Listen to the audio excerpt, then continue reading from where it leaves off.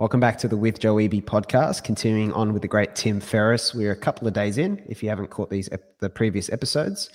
Luke, going through his book, The 4-Hour Workweek, I'm curious, do you have top of mind any change, if you could change one thing or add one thing to the book yourself? You've got Tim Ferriss powers for a day. There's a lot of power for one Luke to wield. I can't think of... Is there one thing, is there a section, is there an idea you'd foreground more? Is there something you'd cut out? That's a good question. It's a little bit, I might have to do the Charlie Munger because I can't think of anything off the top of my head. We have established you're allowed to do the Charlie Munger. You were well within your rights. Yeah. You've got the Charlie Munger credits redeem every 10 episodes for Luke. Okay, good stuff. So that's you got 10 episodes of you have to answer every question. Focus of this episode is actually a blog post and podcast episode he did. I think a very important lesson for an early career person today around changes he'd make. The book is phenomenal. It has the classic problem. We talked about this with Naval's How to Get Rich, where there's a bit of a misinterpretation, or perhaps the title especially sends the wrong message, that the goal is to have not just like kind of automate your income and then have nothing to do with your life and sit on a beach and contribute nothing to the world. And ultimately that would not probably not be that enjoyable for most people anyway, that sort of life. And so it creates this kind of critique he's had. Sometimes he's gotten bashed for the 4-hour thing. Obviously, when you're young, motivated, hungry, trying to break through, you are looking for like, how do I get people's attention? How do I hook them enough to buy the book? So it's just like it's a product of that. And he did a very in-depth, kind of deconstruction about how he would actually change it today. I should have a link to that in the actual podcast notes or the YouTube notes if you're on YouTube. But yeah, so it's fascinating. He struggled writing it because initially the book, he was sounding too broad. Then he picked up that he had the habit of trying to sound too smart, which he got from college. And then as the journey of writing this book, I think he realized that if you focus on principles and fundamentals, you can figure out the tools and strategies. I think it's a very powerful line. If you focus on principles and fundamentals, you can figure out the tools and strategies. So the book has a lot of tactics. And I think if people go implement the tactics, as is the case with anything, without understanding fundamentals, you pretty much always get it wrong. He goes, there are parts of it that make me cringe a little bit. Not that I regret having written it the way I wrote it, but the 29-year-old Tim Ferriss felt like he had a lot to prove, and he did have a lot to prove. In writing the book, also in writing for my two friends, I was very much myself at the time, and myself at the time had a bit of chest puffing and was very hyper aggressive. So I think he gives off a bit of like a hustler, almost like a Gary Vee type kind of energy at this time. I would expand a section that I think gets overlooked a lot. There is a section or chapter called Filling the Void, and it's a really, really important chapter that most people don't pay much attention to, which is basically about once you've created all this space in your life, what do you do? What is this leftover time for? Which is kind of, it's my criticism, I think, of the modern version of Week in a way is the whole FIRE movement.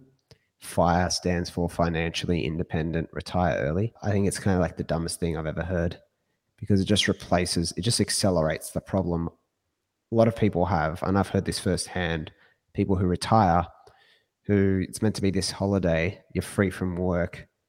Yet what it actually is like a massive, painful, like feeling of irrelevance and a sense that you're waiting for death for a lot of people, which is fucking scary.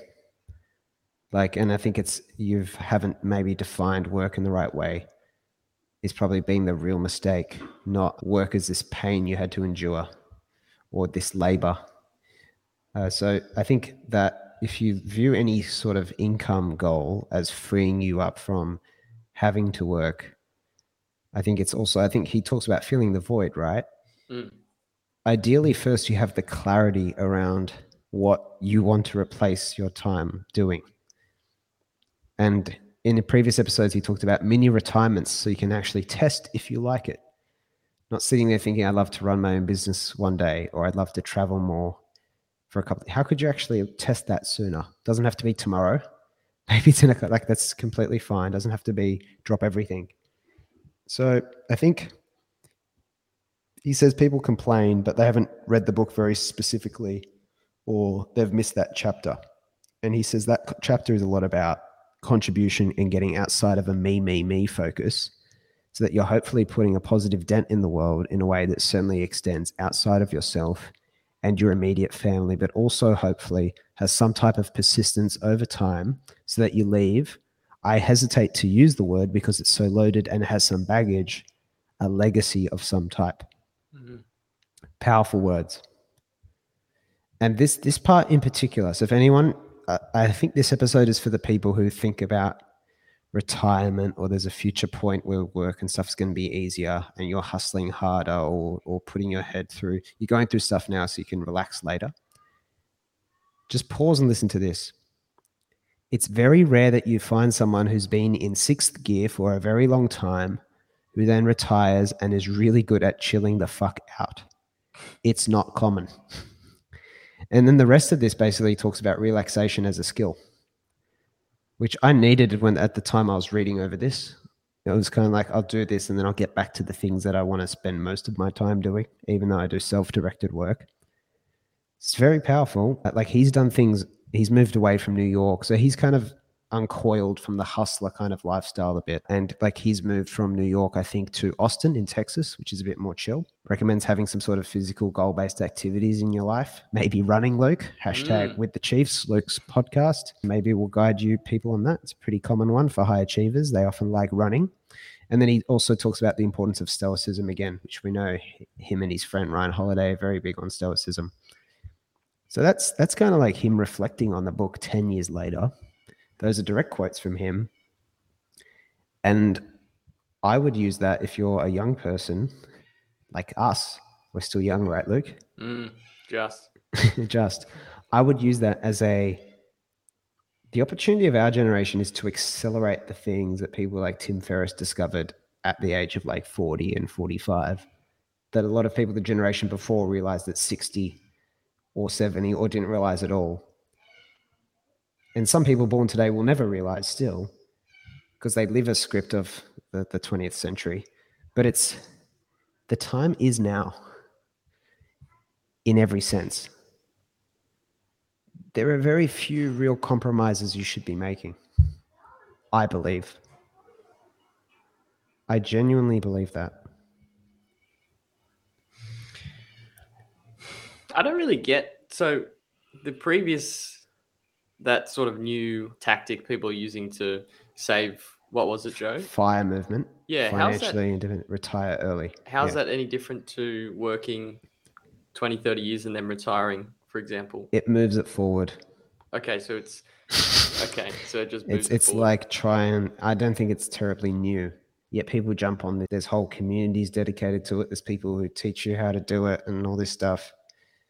I don't really get it. And I think those people maybe don't understand that, you know, when you're solving a problem with a problem. It just sounds good and it feels exciting. And you're probably flooding your mind with a lot of dopamine, but dopamine is like a pleasure. It's kind of like a pleasure-based brain experience. It's not like, okay, Tim Ferriss, don't take away the four. Look at Tim Ferriss now. He still does his podcast, right? He's behind calls. He gets behind research into psychedelics. He's been open about his experience with sexual abuse and has put out resources to help people who've been through something similar, and I think given them a lot of courage. You know, he mainly lives a life of contribution.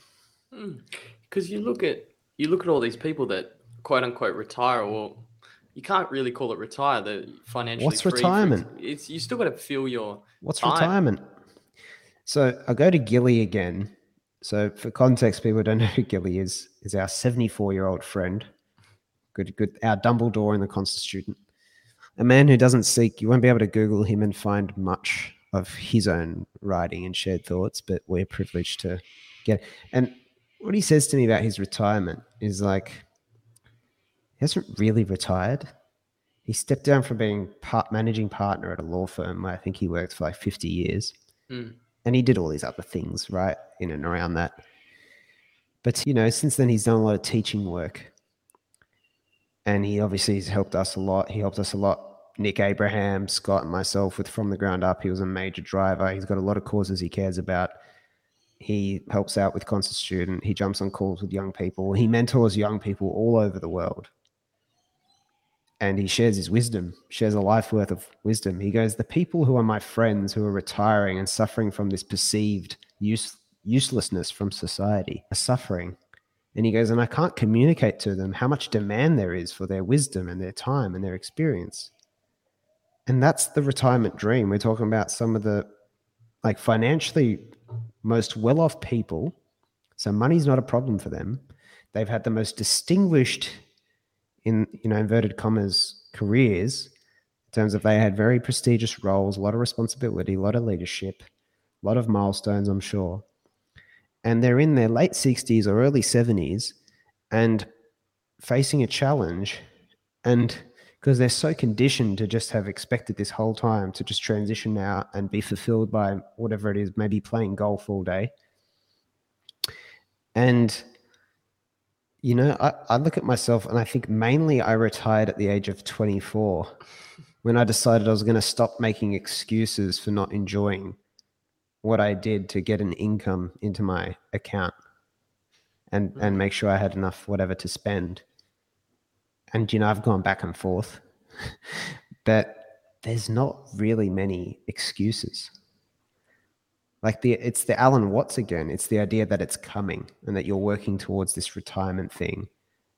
And you see it, you just take your pick. It's in every person who actually gives an honest account of their life, like Tim Ferriss, that it's just not, what you have to do something. You can't do nothing. By definition, you can't do nothing. Sitting on the couch all day watching sitcoms is by definition if it's golf and you love golf, then so be it. Or if it's traveling, I think, and that's the 4-hour work week idea, is why wait to travel, right? Wouldn't you want to do that when you were young and can go do more and have more freedom? So that is the fascinating kind of maybe different way of thinking. And then that's how he would change it. Emphasis on that. So is it fair to say a lot of people that focus on retirement and sort of, I will achieve this in the future, are really just seeking to do something they actually enjoy potentially in the meantime? Well, I think there's often fear and often the excitement. It's better in anticipation. It's easier to think about something you might do before actually taking, or you have this, you're conditioned to believe, Alan Watts' preparation for something that will never come. You're conditioned to believe that you got to prepare or you're not ready for it yet or something like that. Treat life like it's negotiable is the wrap up for today's episode.